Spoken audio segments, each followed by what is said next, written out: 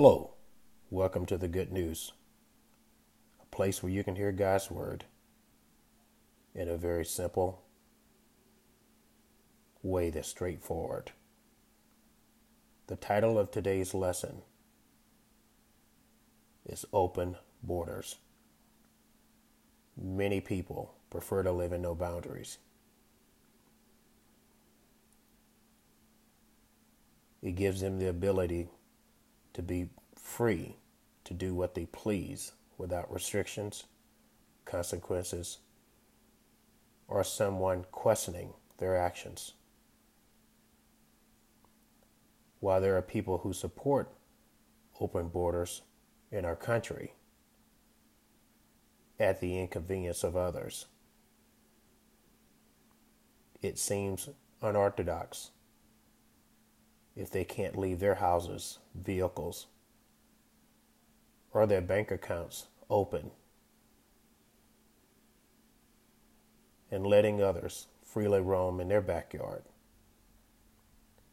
Since the beginning, God established a conditional boundary for his creation of man and woman. Once this boundary was broken in the garden, since then, we have experienced open borders on sin from all corners of the earth. And it will continue until the end of time. Are you prepared to close or keep shut your border, which is your soul that you guard? It is the most precious part of who you are.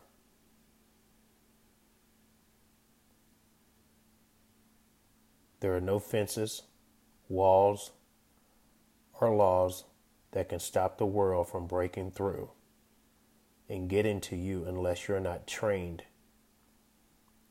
in the spiritual fight. God's word is the shield that will guard your heart, mind, and soul. And you must be prepared to protect your border.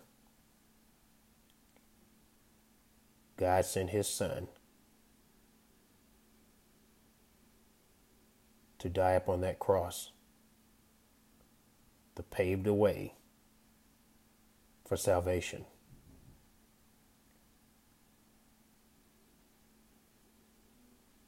We must be ready.